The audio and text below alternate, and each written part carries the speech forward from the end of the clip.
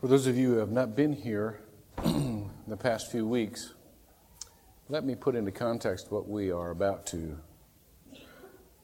read and what we are about to study in God's Word.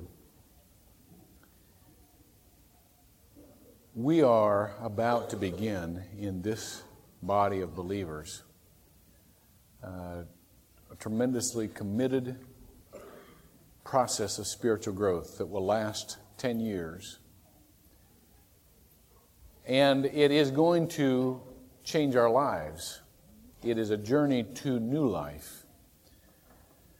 And we have been taking the Christmas story this season and using it as a paradigm or a model for transition into new life, which is exactly what it is, because the Messiah was born, which created an opportunity for new life in this world.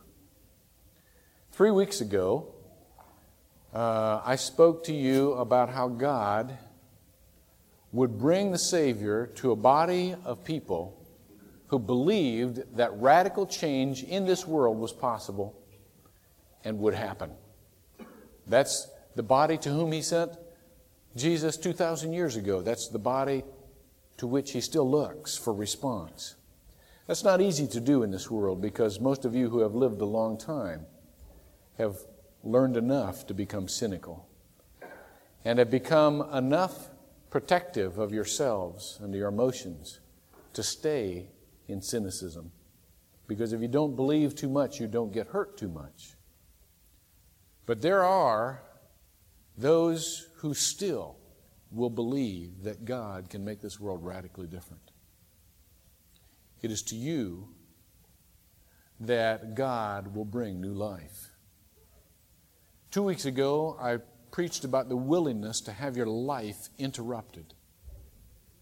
There was such a radical interruption in Mary and Joseph's life. They lived what seemed to be a normal life, and then all of a sudden, God planted a major disturbance in the middle of their lives. There was nothing routine anymore because of that disturbance. And we talked about the interruption and how it can come from God, it can come from Satan. But God uses interruptions to get us to a place in our lives where we never could have gotten by incremental spiritual growth. Incremental spiritual growth is a wonderful thing, but it only takes us so far. Only by almost violent interruptions do we totally throw ourselves on God's mercy and His guidance, and can God totally have control in our lives. So therefore there was a message about being interrupted. And to you who are willing to be interrupted and to learn from that interruption, you will find new life. Last week we talked about something that none of us can understand. When Mary sang in the Magnificat, or actually said, we've heard it sung so many times, "My soul magnifies the Lord." In other words, translated, it means God is so much bigger than I ever imagined. And we talked about how God worked in our lives even before we knew Him to bring us to a place where He could be a much more intimate part of our lives than we ever could have imagined. God has your life in His control. And therefore, the circumstances in which you find yourself, where they are a product of your own choice, are also a product of God's providence. God has never lost you. Before you were saved, God knew your name, and God made you for a purpose, and God led you through the times to Himself. So therefore, we are a people of providence. We are a people of destiny. And there is something happening in this world much larger than all of our parts put together. But yet our choices do make a difference. Now this week, in contrast to last week, I want to tell you something very simple. All of you can understand this.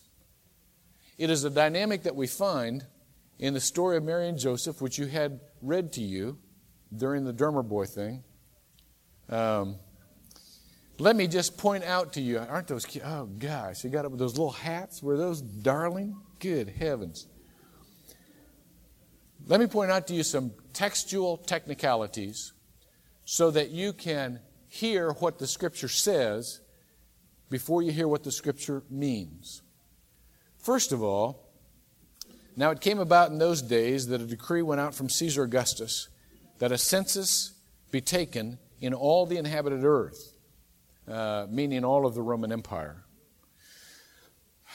God used a totally pagan governmental head to work His purposes, to work His prophecy. Please don't be fooled into thinking that any nation, any king, any sovereign power in this world is outside the sovereignty of God, whether they're believers or non-believers. I hear people getting all frightened about the Middle East. And there is cause for concern and there is cause for prayer, but there is never cause for panic because God can use Saddam Hussein. You know, there is nobody that is out. This was the world leader who had declared himself to be a God. And God used him to get Mary and Joseph in the right place at the right time. Now, some of you who are historians will somewhat say it's strange that they had a census. Well, it's not at all strange that they had a census. We have actual records of census. What's the censi? Censuses? What is the plural of census? Where's an English teacher among us? What is the plural of census? Anybody know? Censuses? Is that the plural? Okay. Anyhow, we have the record of many a census.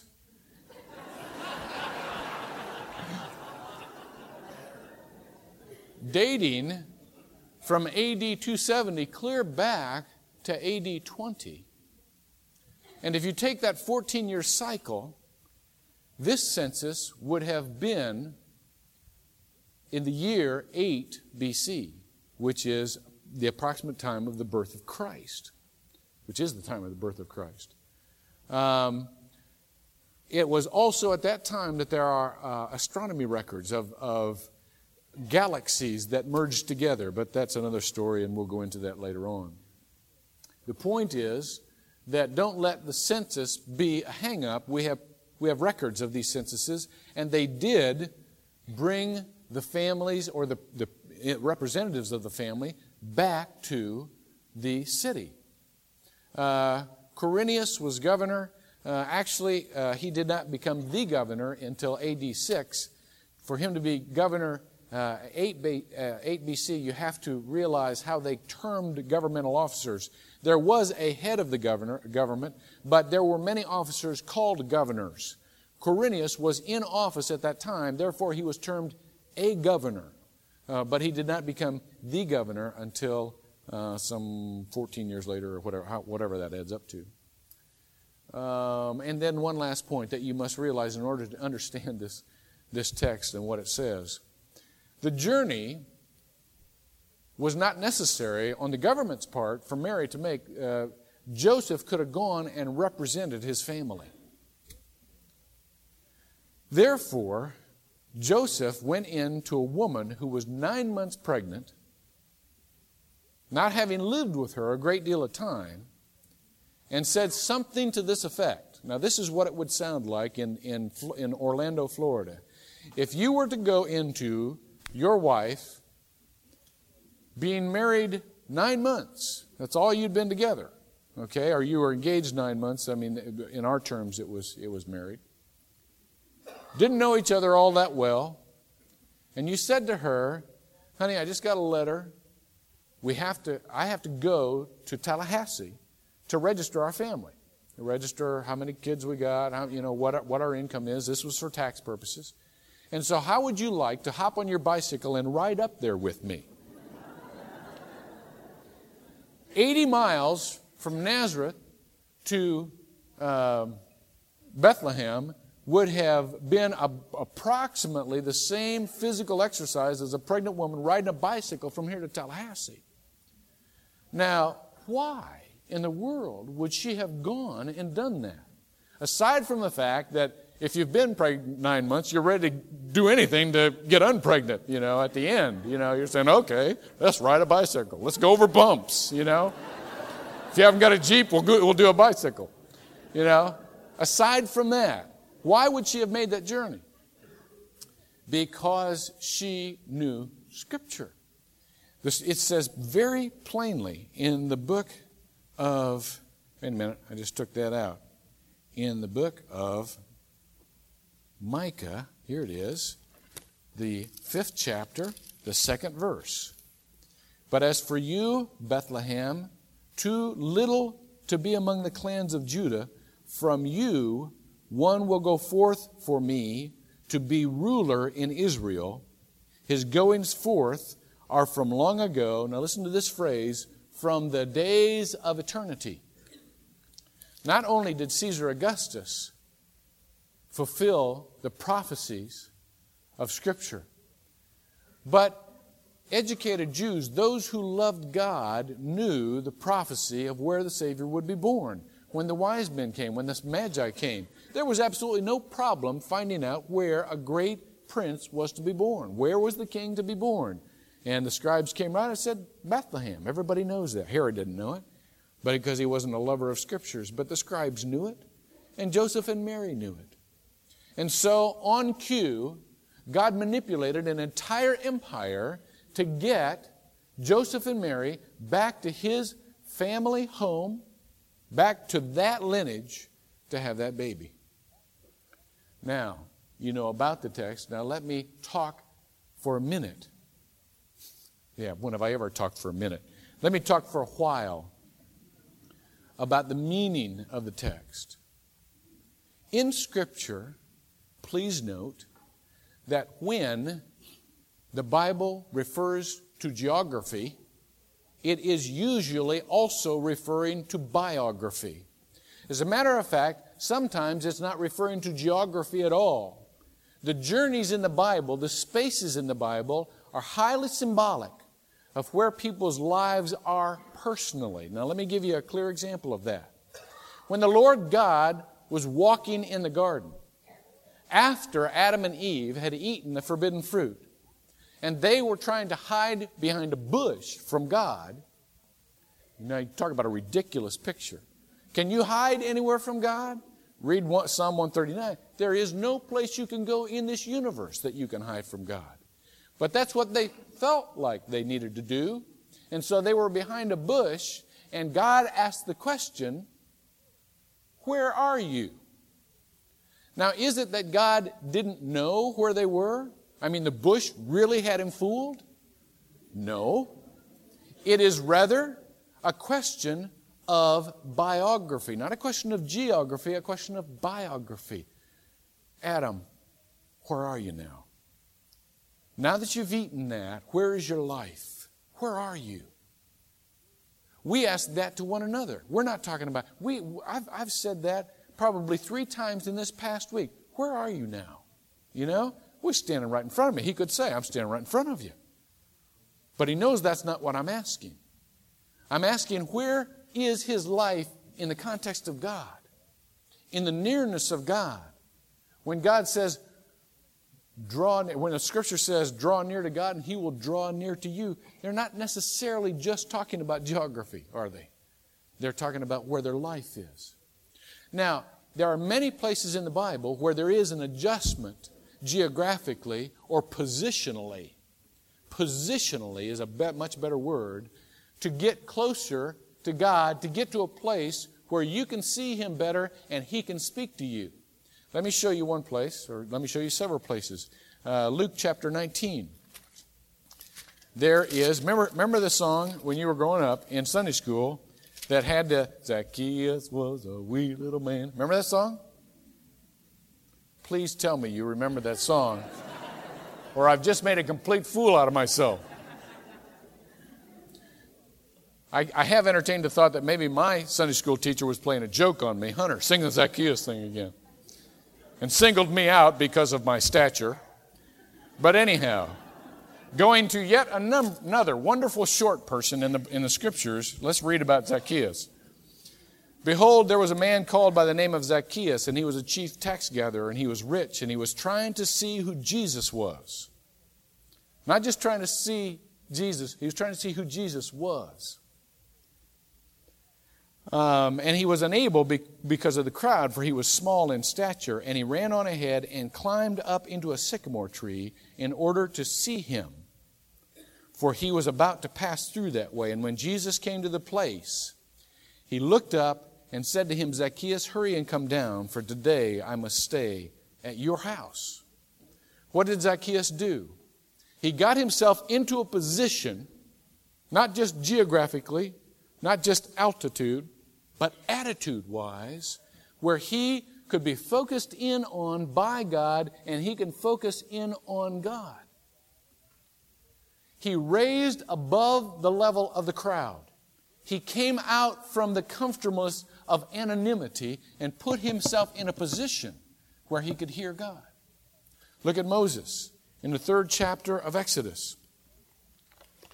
Now Moses was pasturing the flock of Jethro, his father-in-law, the priest of Midian, and he led, now listen to this language, he led the flock to the west side of the wilderness and came to Horeb, the mountain of God.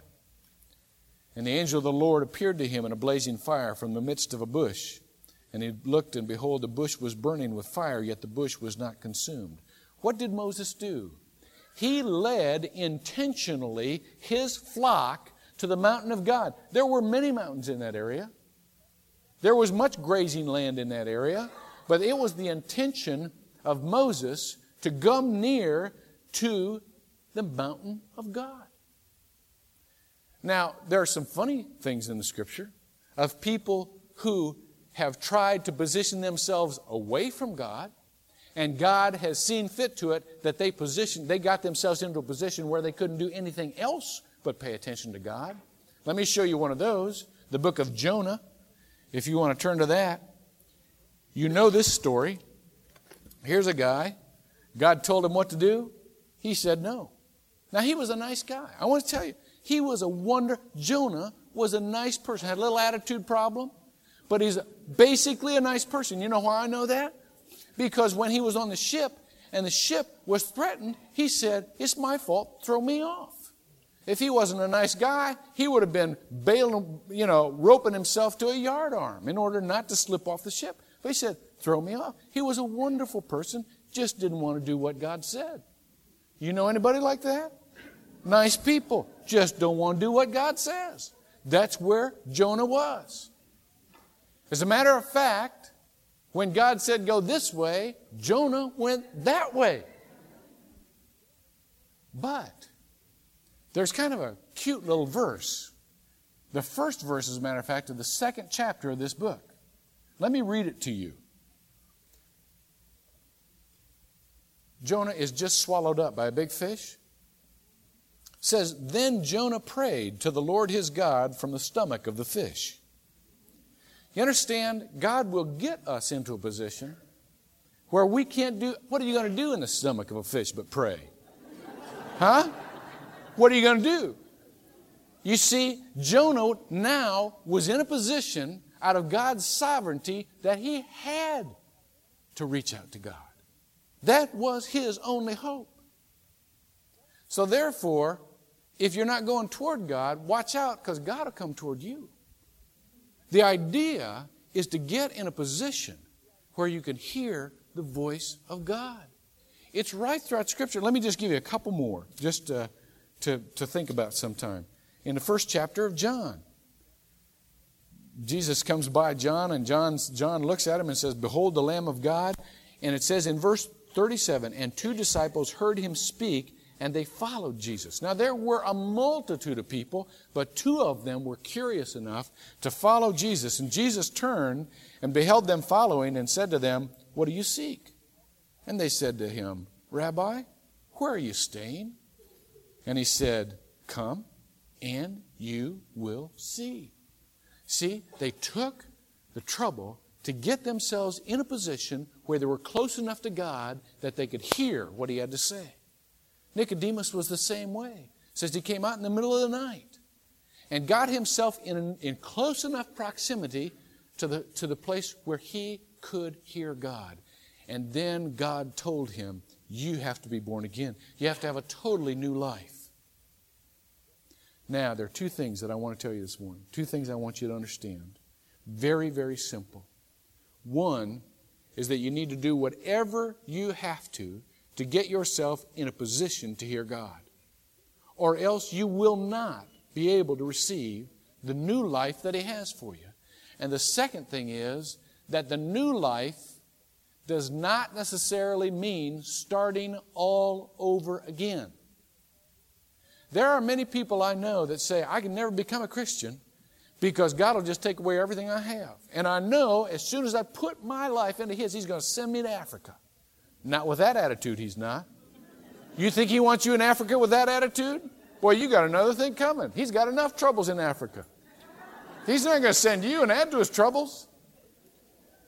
People are so reluctant because they believe that new life means totally another life than what they have. They think starting new is synonymous with starting over. Well, there are a few instances in Scripture where people were led of God to totally start their lives over again. Saul is one of those instances when he was riding to Damascus. And Jesus came to him and knocked him off his horse. He was totally made to start his life all over again. Why? Because a Jew could not become a Christian and have a family and have friends and have a synagogue, have anything that was familiar to him before. He was excommunicated big time. And therefore, to believe in Jesus was to be left without anything of familiarity in your life. He had to make all new friends. He had to get an all new theology, just the opposite of what his theology had been. He had to totally start over again. But do you know how seldom that happens in Scripture? With 95% of the cases, God has sovereignly led you to where you are right now in this life because He can use you where you are right now in this life. He hasn't made a mistake up till now. He hasn't had hands off, and all of a sudden, now that you're listening to Him, He's going to jerk you someplace clear half across the world. Good grief, He needs you where you are. Joseph and Mary, except for a short stint in Egypt that was kind of honeymoon, unplanned. They were broke. They didn't have the money, but God provided the money with the wise men. The wise men brought gold, so they had enough money to escape the persecution of Christ. And they were warned in a dream to go to Egypt, and they went to Egypt. But after that, they came right back and settled down in their hometown with all of their friends to live their life, even though they had the most radical interruption, the most radical divine intervention the world had ever seen. Where did they go to live? In Nazareth. Little old cowpoke town. Nazareth. Can anything good come out of Nazareth? Well, you got to see, don't you? Their lives were not radically changed. When Nicodemus went out to talk to Jesus, we see him twice else in the Scripture. He still paid attention to Jesus. He's still a Pharisee and hanging around the Pharisees, though. God touched his life where he was. When Moses has his life changed, he doesn't forsake his family. When God calls Abraham out, He calls his family out. Didn't call Abraham as a new single out. He called Abraham in his immediate context to go and relocate someplace else. God has for you a plan that will not waste what He has already done. When Jesus said in Matthew 5:17, "Think not that I have come to abolish the law. I have not come to abolish the law. I've come to fulfill the law." What He was saying was, everything you've learned and everything you believed up until this time has not been a waste. I will use every bit of it, but to a degree that you have never dreamed. He says that same thing to your life. Everything you've been so far, I won't waste. You may not love it. You may regret it. There are good memories and there are bad memories. But I have been in all of those, and I will not waste them. The new life I have for you will use them. But you need to make an adjustment. There's something in your life right now, and please don't think I know what this is. I don't, but the Holy Spirit does, and He will let you know about it. There is something in your life right now that doesn't make you start your life all over again, but is a distinct and very important thing you need to change. It may be just an incremental trip. It may be just a journey that causes some hardship for a time. I don't know. I don't know if there's a person you need to delete from your repertoire or add to your repertoire. I don't know if there is a problem in scheduling and you need to position yourself in your schedule to where God can really talk to you. I don't know if it's something about a habit. I don't know.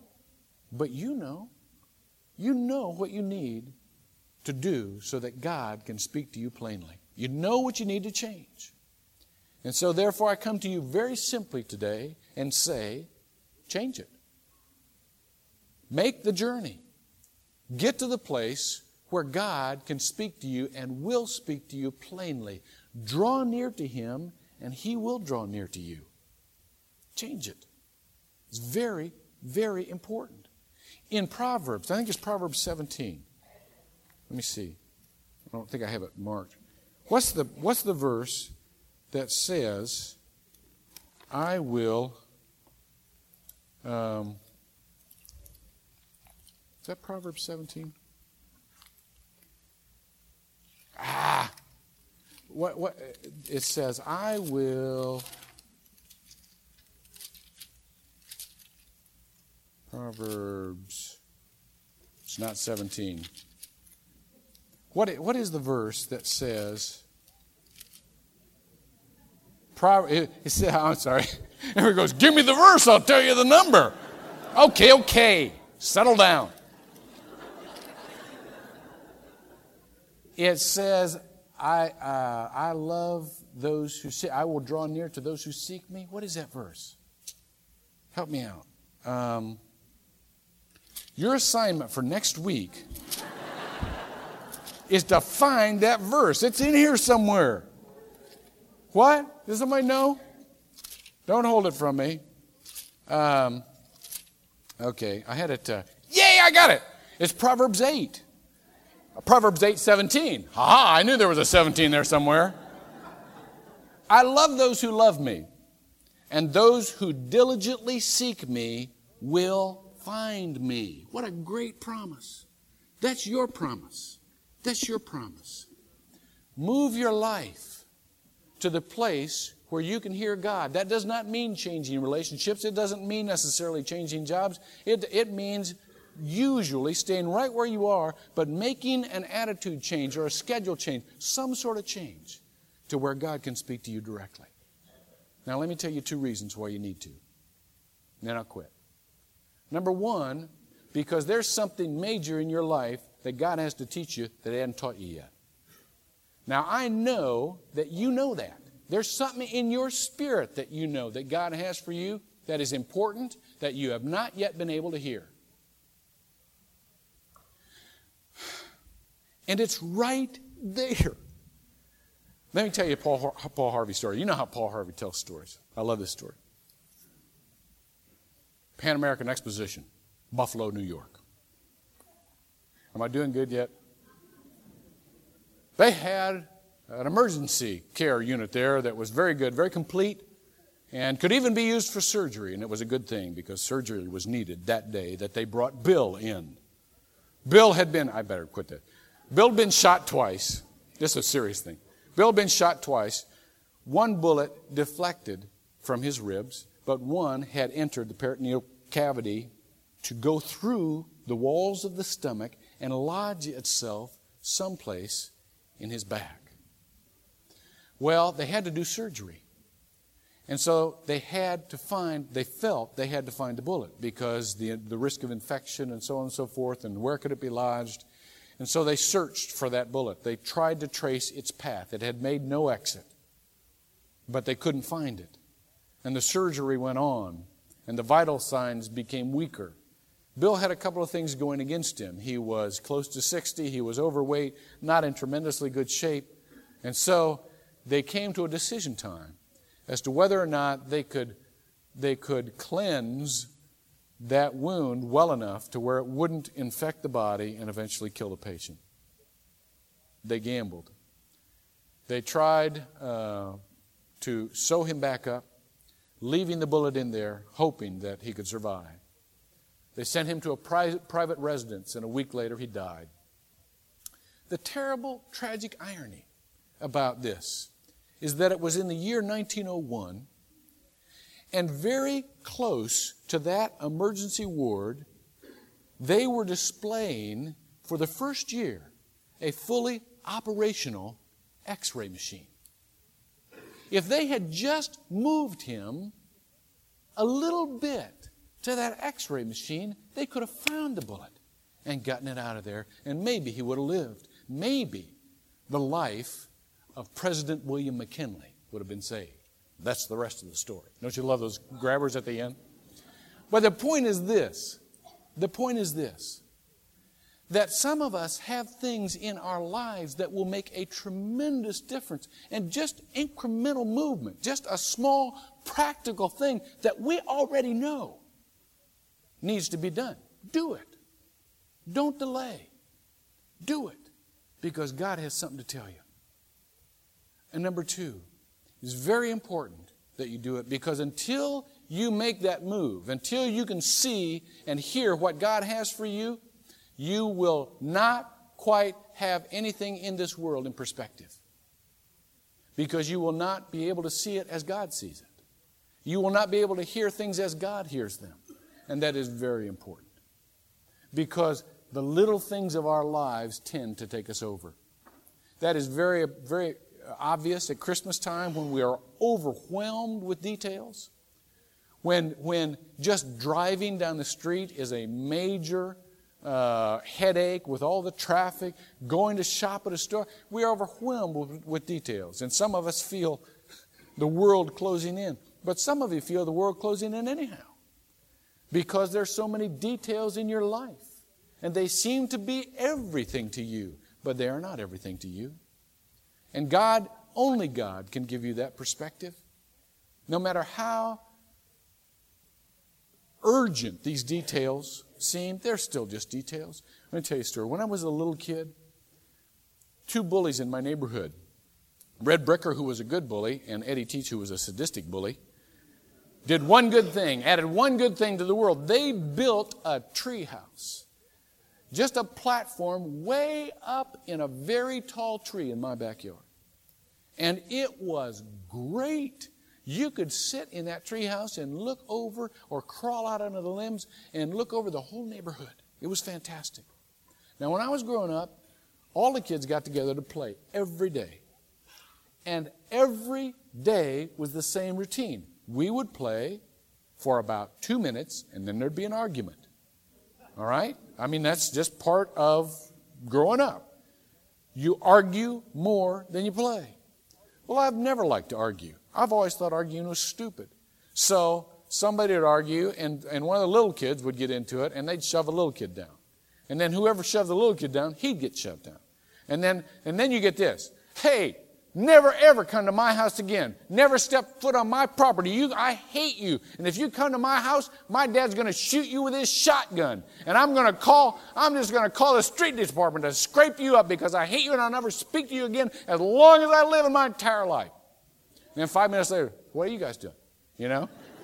I mean, but about the second I hit you and about the second, I would just quietly slip away and climb up in that treehouse and watch this stuff. Now, even at 7 or 8 years old, when you watch the routine enough times, it becomes comical. And so I'd watch people get shot. I'd listen to the same things being said every day from the treehouse and knew that no matter how serious things seemed, life was going to go on.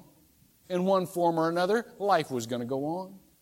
When I got into junior high school, the same thing. I mean, you guys got middle school kids? I hate her. I just hate her. Well, guess what she said about you? I can't believe that. Oh, my life is ruined. Oh, no. It's going to be all over. It's all around. Mentally, I'd just crawl back up in that treehouse. Just kind of look at it, knowing that life was going to go on. When we were in high school, the big news were couples. When I was in high school, we had, being a couple was a real big thing. Even when on American Bandstand, they had couples that danced together, and like, I don't know, Chad and Justine or somebody, And we would hear that Chad and Justine on American Bandstand broke up. And the girls would cry for days. I can't believe it. They were such a special couple and they broke up. Oh, no, you just can't trust anymore. Real. Back in the treehouse here. Back in the treehouse. The world goes on. Life in one form or another goes on. Do you think that Joseph and Mary, knowing that they were living with the Savior of the world, not knowing what that meant, but knowing that a promise had been fulfilled and that God now was living in this world, He was God with us, do you think that they had a little different perspective than we usually have? Do you think that anything ever devastated them again? I'm not saying that things in our lives don't hurt. They do hurt. But there's something about having the perspective. When we move into the position, when we take the journey to God and realize that we can now hear Him and He is with us. And Scripture can be fulfilled through the way we live. There's something that is never terribly threatening again. It doesn't matter what it is. Our lives will go on.